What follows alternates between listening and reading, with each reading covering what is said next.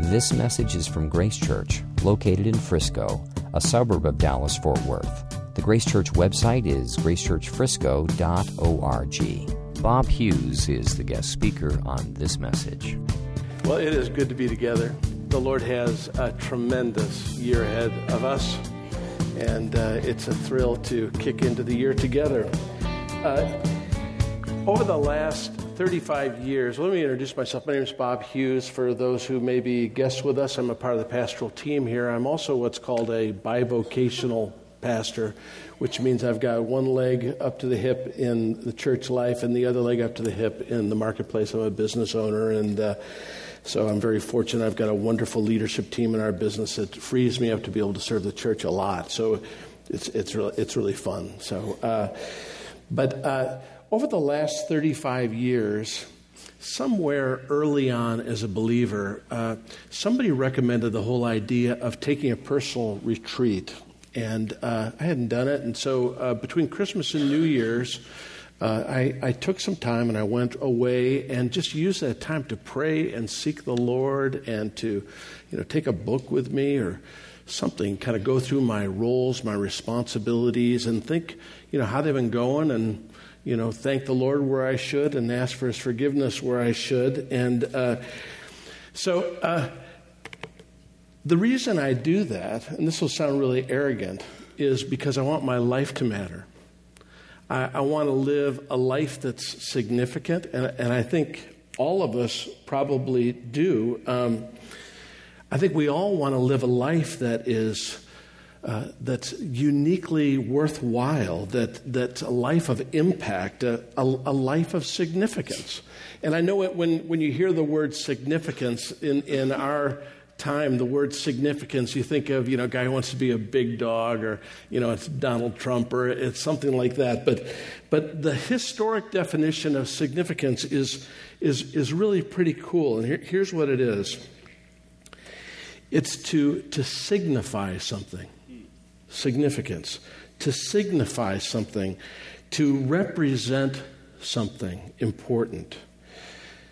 Significance is a sign or an indicator pointing to something of great value or importance. And we all want to live significant lives, don't we? Well, my premise for our talk today is this, that a significant life is a gospel-centered life. And we're going to take a look at a section of Scripture that I think will really serve us in kicking into 2016 and being able to take a look at what it really means to live a life that is significant from God's perspective. So let's pray real quick, and then we'll jump into God's Word. Lord, I thank you for my friends. I thank you for the wonderful church that you've given us together.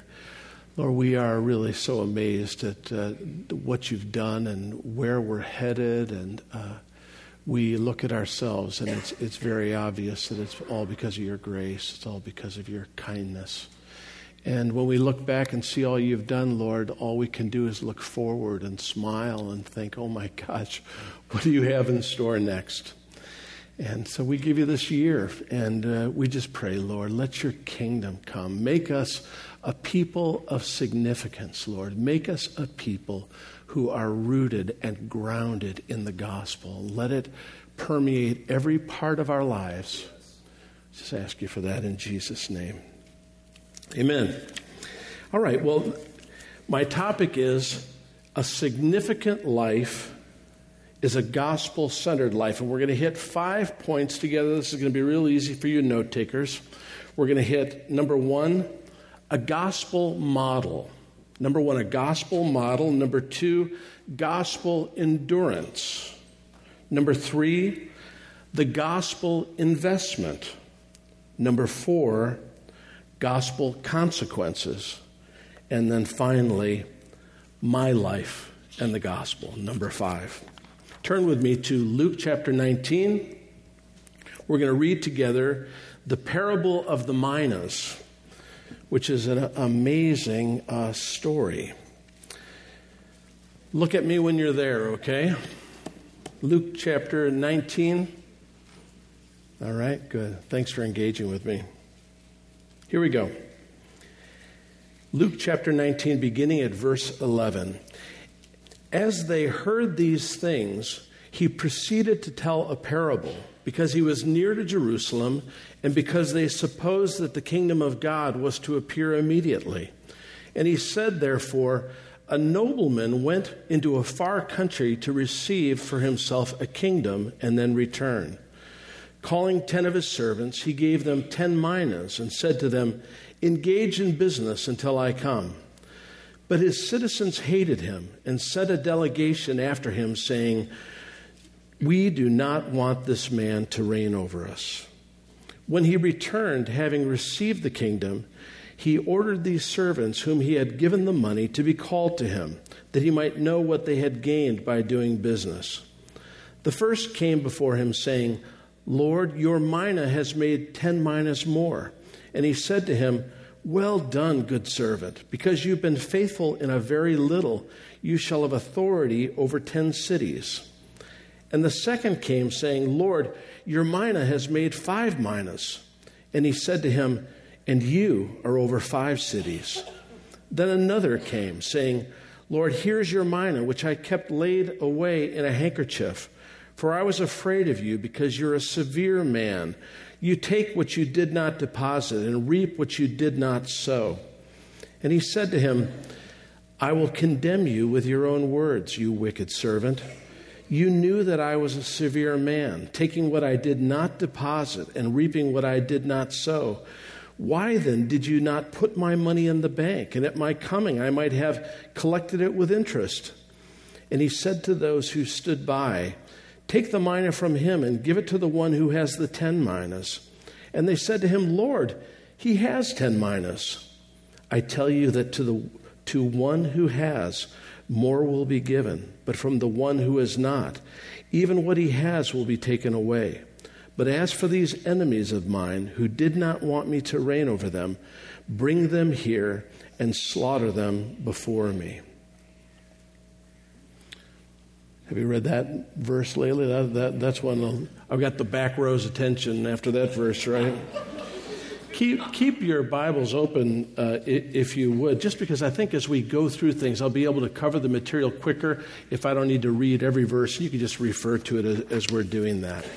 Okay, a significant life is a gospel-centered life. A significant life is a gospel-centered life. Point number 1, a gospel model. To begin with, we need to look at the context that frames the parable of the minas. And if you just look up from verse 11, you'll see that right before us is the story of Zacchaeus, right? It says, as they heard these things, which brings our attention to the fact that the parable of the minas is actually a continuation of the amazing story of Zacchaeus. They may be still standing at the door of Zacchaeus' house.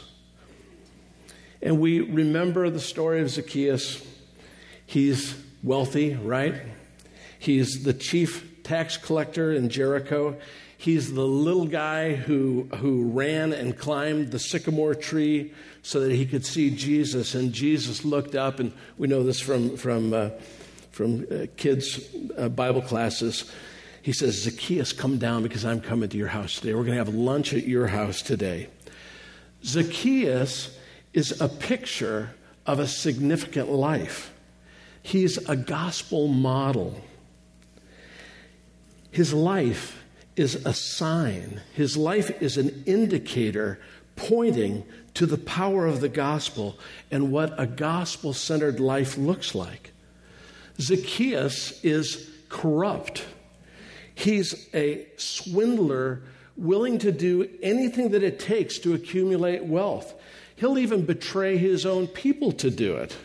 He's a Jew, but as a chief tax collector, he's in bed with the Romans, and he's paid a handsome percentage on all the taxes that he collects.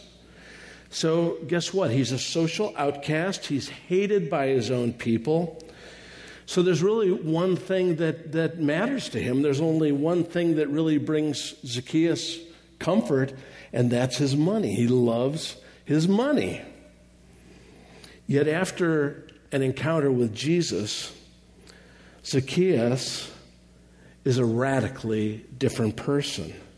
He gives half of all of his possessions to the poor. That's a lot of money. He was a wealthy dude. Half of his possessions to the poor. He repays those that he has defrauded 4 times what he owed them, and he defrauded a lot of people. Okay? Zacchaeus' life is significant. He's a sign to all who knew him, and everybody who paid taxes knew him and hated his guts. His life points to something far greater than his vast wealth. He's a man who was consumed with money, who has now been completely transformed by the gospel. He met Jesus, and everything changed. Okay? That's point number 1. Point number 2, gospel endurance. As we continue with verse 11, we see that there's more to the context yet to understand before we jump into the parable of the minas. And it tells us that he proceeded to tell a parable because he was near to Jerusalem and because they supposed that the kingdom of God was to appear immediately. Jericho, where Jesus is just 17 miles from the completion of Jesus' journey and the cross. And Jesus' inner circle of disciples, the crowds that follow him, and the masses waiting for him in the city all believe that he's the coming Messiah prophesied in the Scripture. They've seen or heard about the miracles. They've seen or heard about people being raised from the dead. Jesus has personally referred to himself over and over again as the Son of David, the promised descendant of King David who would take the throne and reestablish the kingdom of God on earth. Jesus also repeatedly refers to himself as the Son of Man, the messianic figure prophesied in Daniel 7, who will stand on the Mount of Olives and the city will be split from his authority. They've all been anticipating this prophetic moment. Jerusalem lies before them. The Passover is only 2 weeks away. Expectations abound that the kingdom of God is about to appear immediately, and they can't wait to see Pilate's face when Jesus gets ready to rumble. Okay? And Jesus uses the parable of the minas to retune the disciples' expectations about the last days and how quickly God's purposes are going to be accomplished. Jesus' disciples, both then and now, right, must realize that the calling of the gospel, the calling to know, to follow, and to proclaim Jesus Christ isn't a quick sprint to glory, but it's a lifelong marathon of devotion, faithfulness, and endurance. Okay, so now let's get into the parable. Verse 12. He said, "A nobleman went into a far country to receive for himself a kingdom and then return. Calling 10 of his servants, he gave them 10 minas and said to them, 'Engage in business until I come.' But his citizens hated him and sent a delegation after him, saying, 'We do not want this man to reign over us.'"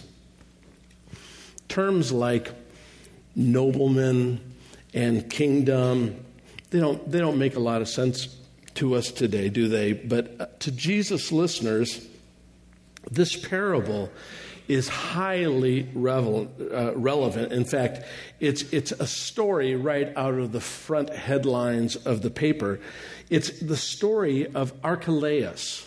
And you may not know of Archelaus, but he was the son of Herod the Great, who inherited half of Herod's kingdom when he died, and his palace was up on the hill in Jericho. They may have been able to look up and see it from where the conversation was happening here. Only Caesar Augustus could bestow the title of king or rex on anyone. So Archelaus gathered his immediate family, his buddies, his political allies, and they all joined him traveling through the Mediterranean to go to Rome and to appeal to Caesar for the title king. And Archelaus had just one problem. The people of his provinces hated his guts. He was cruel. He was incompetent. At one point, in a vendetta to get even with his adversaries, he slaughtered 3,000 Jews and threw their dead bodies into the temple. He's not a real nice guy, okay? And so as Archelaus is going to Rome to receive a kingdom, there's also another delegation of citizens who immediately set sail for Rome, hoping to beat him to Caesar and to persuade Caesar not to crown Archelaus king. Now, there's a lot more to this story, but time is not our friend. But look up Archelaus. I think you'll find it very, very interesting. But this parable has a surprising twist to it, because the story isn't really about Archelaus at all, though the people think that it is. Jesus is a brilliant storyteller, and he knows how to hook everybody. The story isn't about Archelaus, the wannabe king. It's the story of Jesus, the true and the good king. And Jesus brilliantly uses this story to draw in the ear of those that are there, and also to correct his disciples' expectations again of the idea of an immediate kingdom with this allegory, which is really the story of Jesus' own life. It's a parable about the one true king, Jesus himself. The story of his life, his death, his resurrection, the story of the commission entrusted to his servants, his ascension, and the faithful endurance required by his servants, and then ultimately his return and the accounting that would take place with him among his servants, whether they had been faithful with what they'd been entrusted with. The parable is the story of Jesus' kingship, but it's also the story of what's expected from his disciples between the time of the ascension and his return to earth, and the endurance that's required in the process. That was point 2. Point 3 is the gospel investment. The gospel investment. The parable of the minas here in Luke 19 can be easily confused with the parable of the talents. And if we're not careful, we can think that they're both kind of the same, or, with a brief overview. There are certainly similar stories with similar rhythms, some similar themes, but there are some critical differences that are really important for us to understand. First of all, in the parable of the minas, the king calls 10 servants and gives 1 mina to each of the 10 servants. A mina isn't very much money. It's approximately 3 months' worth of wages for an average worker. And each servant receives the exact same sum to steward until the king returns. In the parable of the talents, Matthew 25, a man calls his servants and he gives varied amounts of money to each of the servants, each according to their unique abilities. And a talent was a vast sum of money, a lot of money. A talent represented as much as 20 years of labor. It's a lot of money. And each servant received varied amounts to steward until the master returned, okay? Our modern culture values the significance of the individual, doesn't it? And so I think that our propensity is to understand the parable of the talents a lot more quickly than we understand what's going to be the main point of the parable of the minas. We understand that we're all different and unique, right? Just look around the room. Look up here, weirdest person in the room. Okay? We're all different and unique. We understand that each of us have different gifts and different abilities that God's invested in us. And it's interesting how even the word talent, which had its original meaning as a sum of money, has now been transported into the English language as a reference to our unique skills and individual abilities, right? The whole point of the parable is that our talents really matter to God and to others, and that God's entrusted each of us with unique abilities to accomplish important stewardships that God's given to us, right? Each of us have unique areas of knowledge, unique areas of wisdom and insights, discernments, unique relationships, unique spheres of influence. Every one of us has a very unique circle of friends. We have unique opportunities. The Lord has sovereignly placed us in different places around the city, and we have very unique opportunities. We each have unique financial resources and other kinds of resources that God's entrusted to us to use for His glory and the good of others. We have unique spiritual gifts. You throw that into the equation, which the Holy Spirit gives to encourage His people and impact the world. And these are all God-given stewardships to be leveraged for God's glory and the good of others. But the parable of the minas is a very different message than the parable of the talents. And it's critical for us to understand. Okay? Honestly, I've been a Christian for 35 years or somewhere in there. I forgot. I'm so old, okay? I've read the parable of the minas a lot of times. I've taught it a bunch. And I've missed it. I've missed what the whole point is. So let's pay attention and let's get the point together, okay? Because obviously if I can miss it, you can miss it too, right? Okay, let's look at verse 13 again. It says, calling 10 of his servants, he gave them 10 minas and said to them, engage in business until I come. It tells us that the king gave 1 mina to each servant equally. 1 mina to each servant equally, which leads to a critical insight that, here we go. This is the bullseye. Are you ready?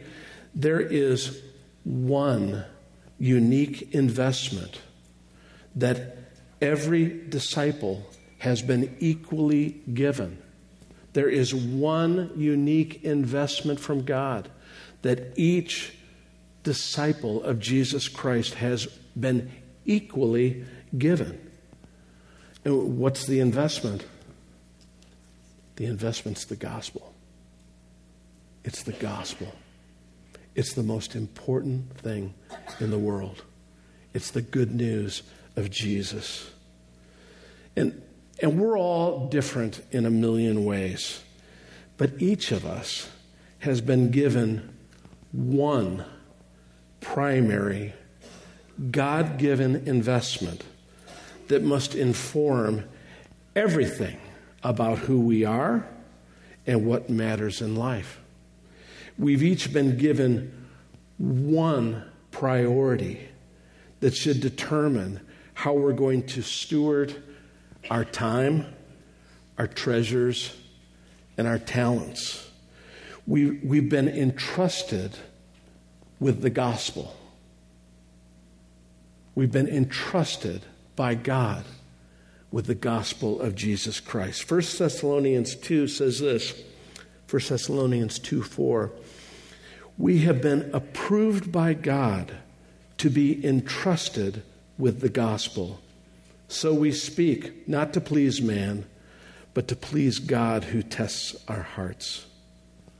What? honestly, what an honor. What an amazing privilege. What an amazing stewardship to be entrusted with the eternal message of the gospel of Jesus Christ. What a responsibility. And so, can I ask you a question? Okay. Are you aware that you have been entrusted with the gospel? You have been entrusted with the gospel by the Lord himself. Every disciple has been entrusted with the same eternal investment capital. The same. Are you aware that God has given you and me the exact same investment that he gave to Peter? The exact same investment that he gave to the Apostle Paul, to Martin Luther, to Calvin, to who are your heroes? Jonathan Edwards, Spurgeon. You and I have been given the exact same deposit, the exact same investment to steward. We've all received the same gospel power to transform our personal lives, right? We've all received the same gospel story to be shared with all of the relationships in our lives. We've all received the same gospel command from Jesus to put his investment to work, to multiply God's eternal capital and to steward this investment of the gospel until Jesus returns.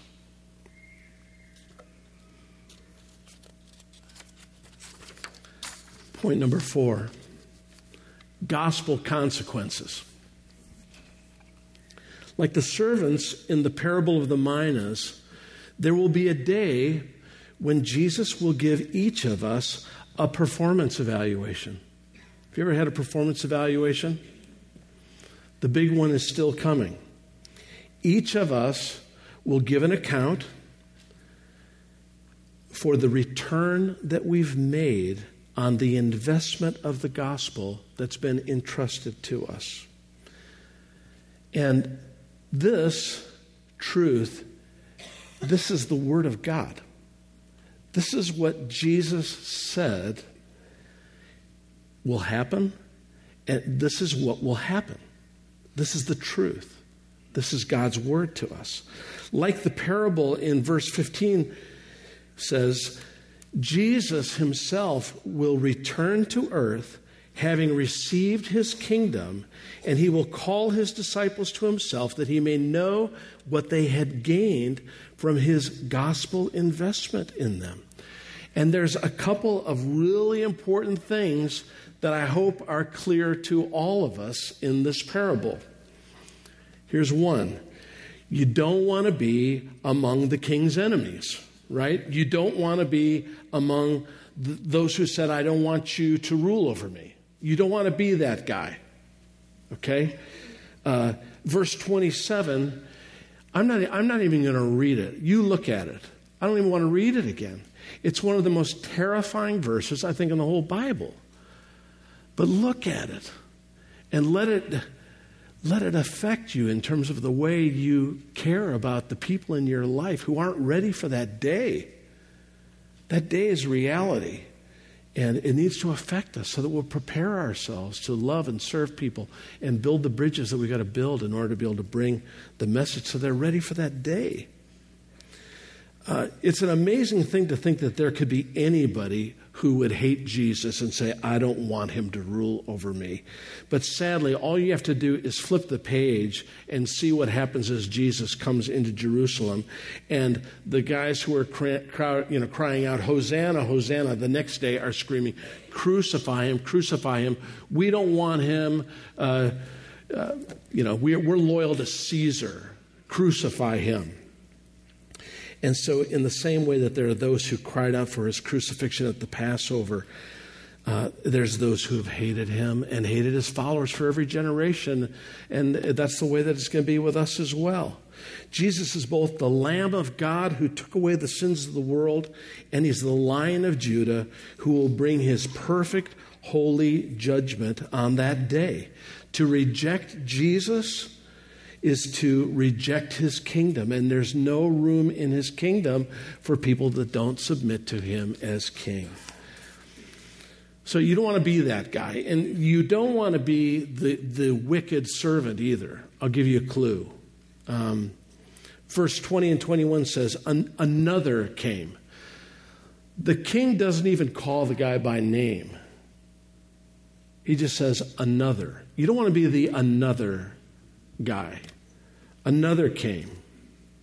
The wicked servant rationalizes his laziness by slandering the king's good character, doesn't he? I mean, isn't that the way it's always been? If you love your sin, then you've got to find, if your morality is compromised, your mind jumps right in there to find some way to rationalize it. And there's some flaw with God. There's some flaw with the gospel. We're excellent at that, aren't we? But it's terrifying. And how ironic here that he keeps the king's investment in his handkerchief.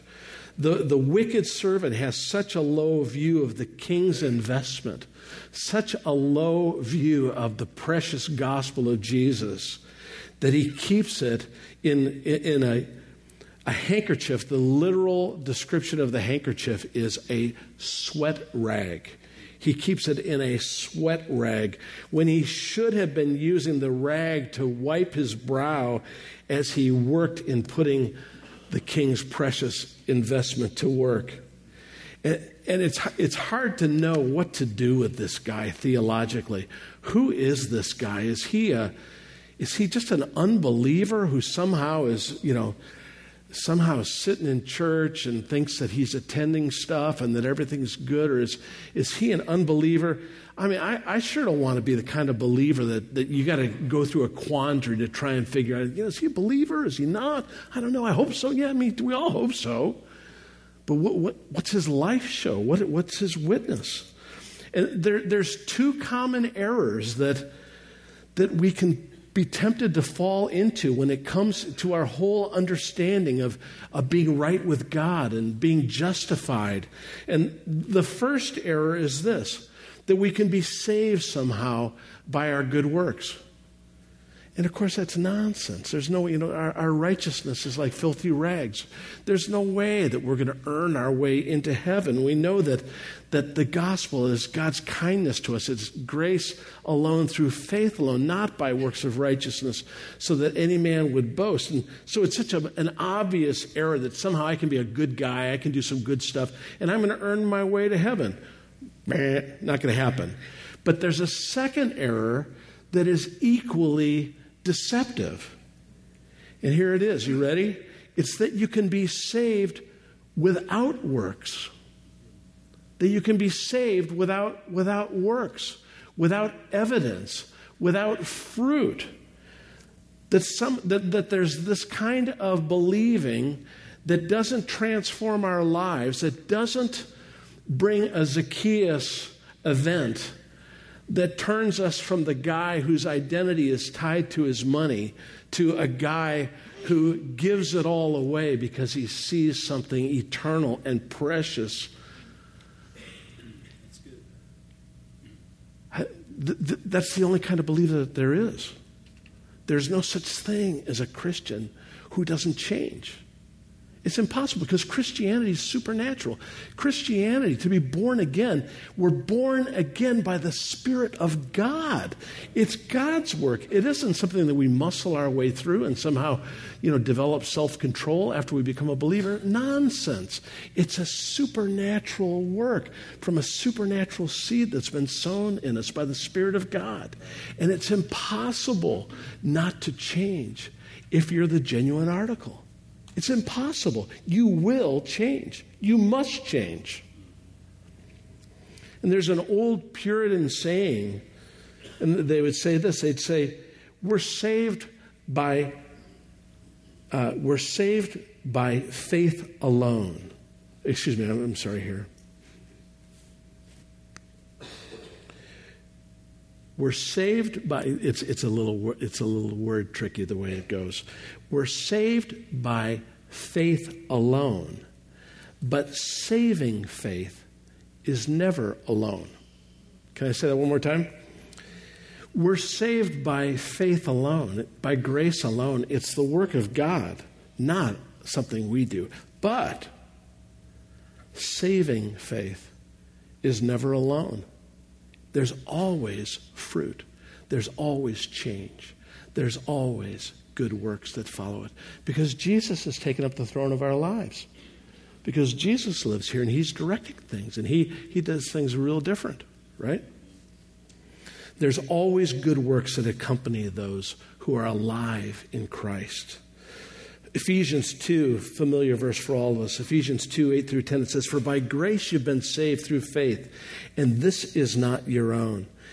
It's the gift of God, not as a result of works, so that no man should boast." So you've got the first part of it. We've got salvation by grace.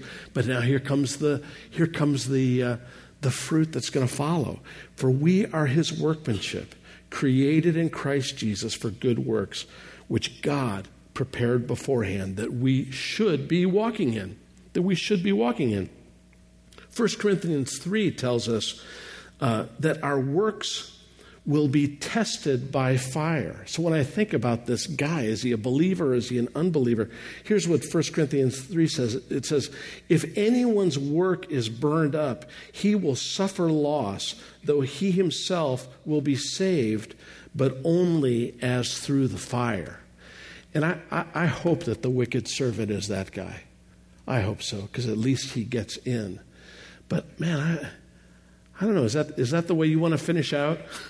We get in, but as through the fire, just by the skin of our teeth, man. Thank God for his grace, because ultimately none of us get in. This is all. Everything I'm talking about in terms of works has absolutely nothing to do with being born again by the grace of God in Jesus. I'm talking about the fruit that follows. Okay?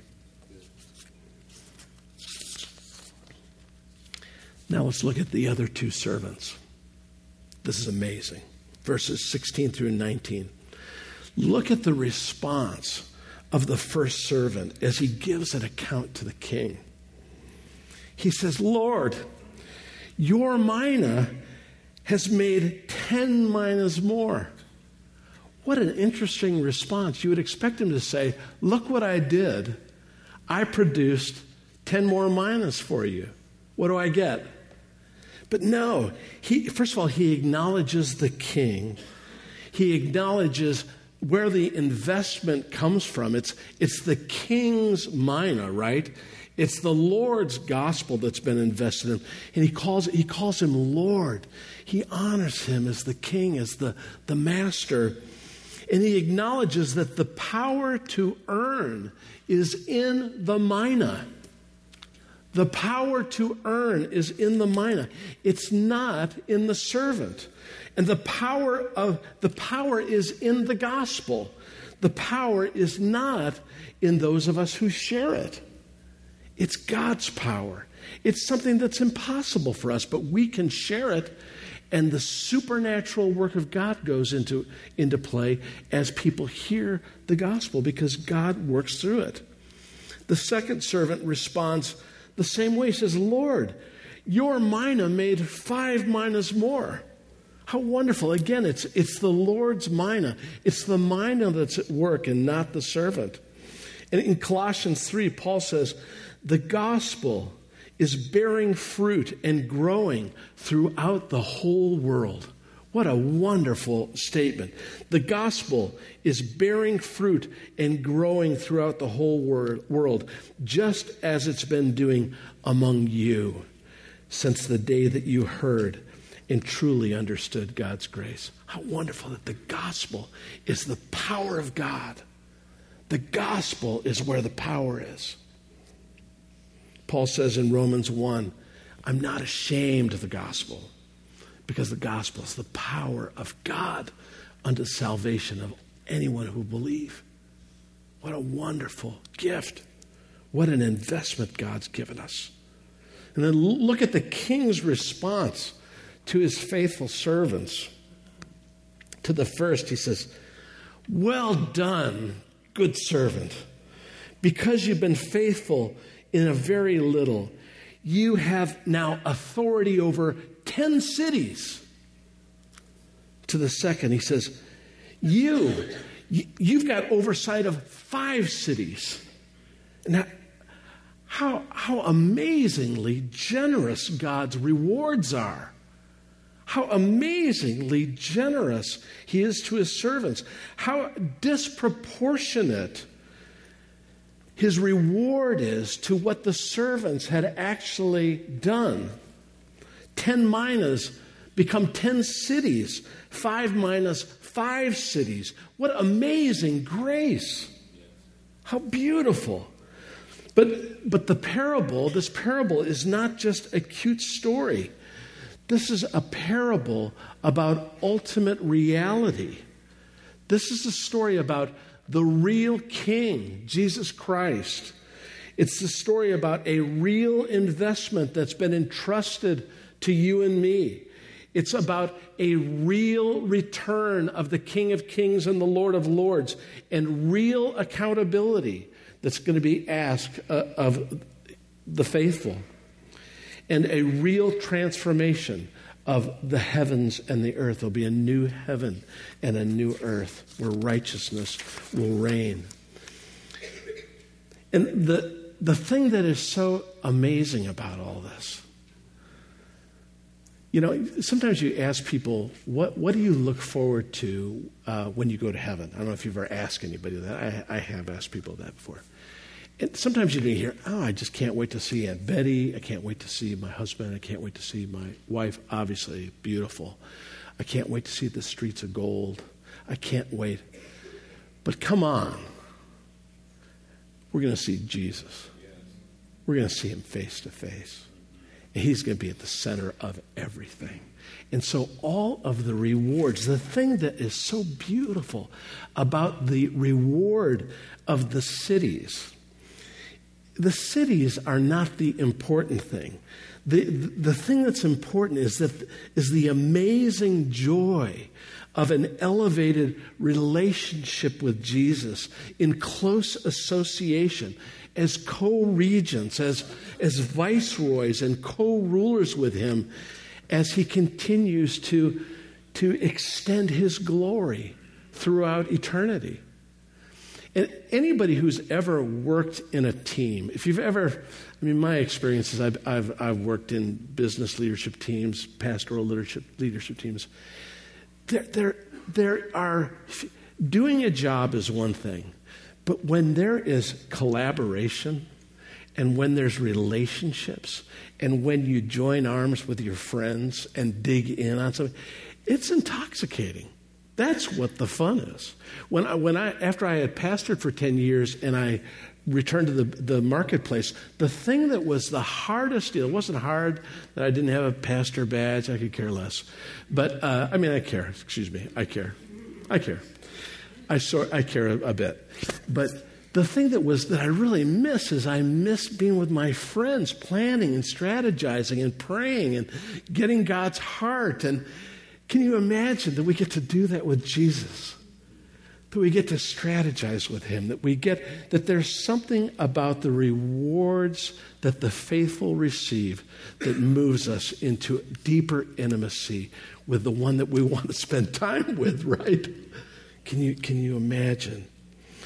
It's ultimately not about white robes and crowns, but greater intimacy and access and relationship with Jesus, our Savior, our Lord, our coming King. And it's important to note, there isn't anything mentioned in this entire parable about outgoing personalities or certain kind of gifting or confidence to talk in front of people. Doesn't say anything about that. Everyone has received the exact same investment from the Lord.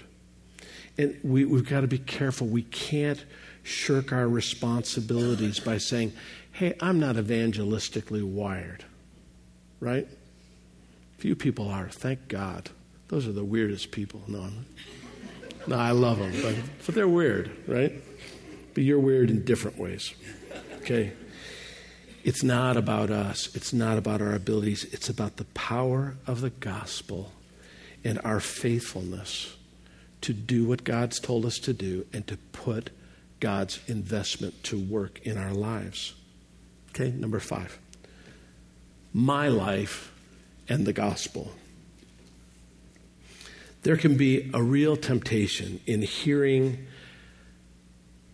going through a parable like this and hearing a clear call to gospel stewardship, to swing the pendulum to extremes. So that as we all head out, I'm going to give everybody a fresh track pack.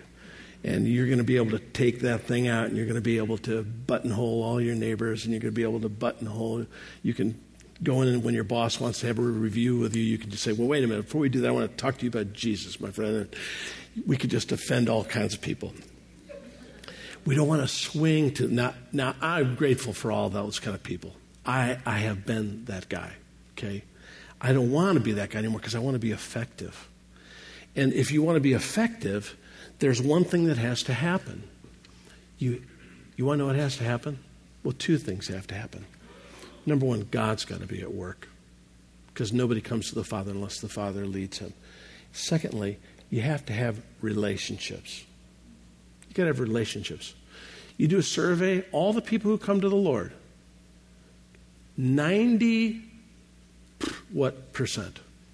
the overwhelming majority. How many people come through gospel TV? Zilch. How many people come through, not very many. There's 1 or 2. They've got those testimonies. You'll hear about them as you turn on the TV. But percentage-wise, it ain't much. All of the evangelistic crusades, not much. All of the figure out whatever all of the gospel balloons that they fly over and drop tracts on the city, or all of the Christian music, or all of that. Zilch. It's all family member, personal friend. 95, 96%. Family member, personal friend. Which means we have to build friendships. We have to build friendships with people who don't know the Lord because we've been entrusted with the gospel. And you've been entrusted with it. I've been entrusted with it, and you've been entrusted with it. Every one of you. You have been entrusted with the gospel. I don't mean to point at you, but I want to make a point by pointing. You are entrusted with the gospel. And we can't dodge it because of a certain personality or anything else. Finally, my life and the gospel. The temptation is to hear this and to get wacky, okay? We have to remember that our stewardship to the gospel is not only about proclamation, but the power of the gospel is like a fountain. I'm from Chicago, and there's a gorgeous fountain right along Lake Michigan. It's called Buckingham Fountain. It's a gorgeous fountain. And there's a huge chute that's right at the center of that thing. It goes way up in the sky. And then there's multiple tiers where the water comes down and it overflows. The fountain fills up at the top and it overflows into the next tier. And that thing fills up and it overflows into the next. And then there's chutes from each of the lower tiers that shoot back into the center part of the fountain again. And it's just a picture of the gospel. We begin with Jesus.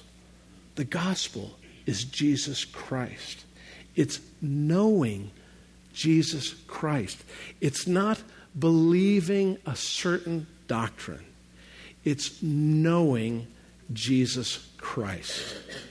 He's the fountainhead. He's the center of everything. Everything shoots and overflows from him.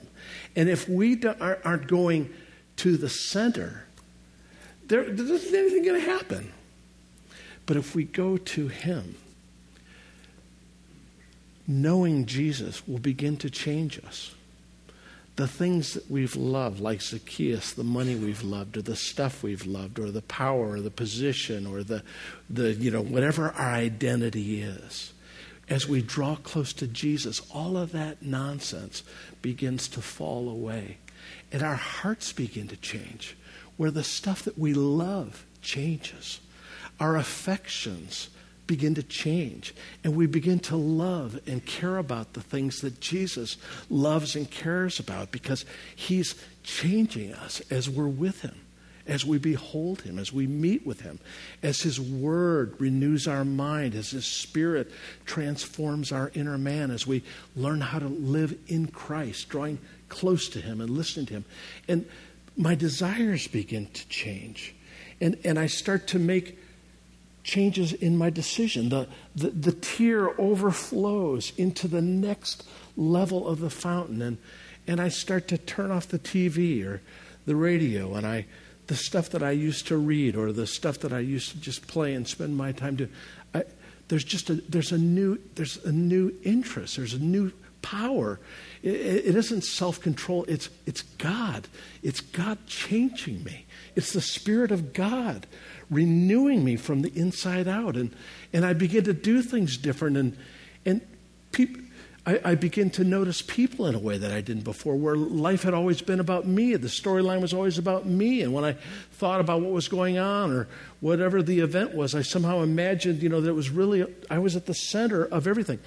Things begin to change where we begin to get a heart for other people, and we begin to take initiative to do different things. And the money that I used to just spend on me and my friends and my sports and my interests, we begin to change where there's an adventurous, and we want to give and want to sow and want to be a part of something outside of myself. We're free. I'm becoming free of myself so I can give my life for the glory of God and the good of other people. And it continues to overflow. The tears fill, and it affects my marriage. I begin to take initiative to care for my wife and notice she's actually there. Oh, you live here too? Begin to care for my wife. I'm free from myself, where I can begin to invest in my kids. I can start to take care of the stuff that the Lord's given to me, the money and stuff. I begin to see it in a different way and begin to manage it for his glory. My paradigm is changing. My worldview, I've been given new glasses. And the ripple effect of that is my kids are happy, and my wife actually smiles in public, and things begin to change, and my friends and my neighbors, they start to ask me questions. I start to become a different employee. I start to think, how can I serve this organization? How can I serve my boss? How can I make him effective? What are the things that we could do around here that would be better? And I can do it for your glory, Lord, and really serve our team here. And we begin to the power of God, the overflow of the fountainhead of Jesus Christ begins to flow and ripple and penetrate into every area of our lives. And guess what? All that leads to real relationships with real people. So we don't just, here's something for you, maybe you'll read it someday. No, these are our friends.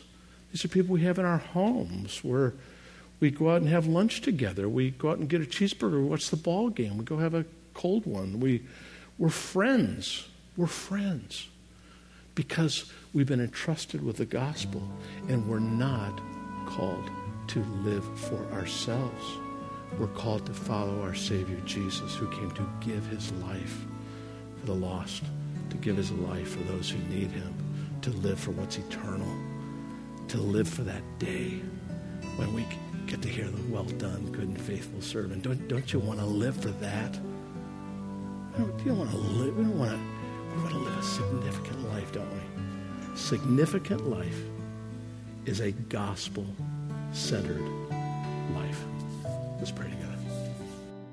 You've been listening to a message from Grace Church. For more information, visit our website or write us at podcast@gracechurchfrisco.org.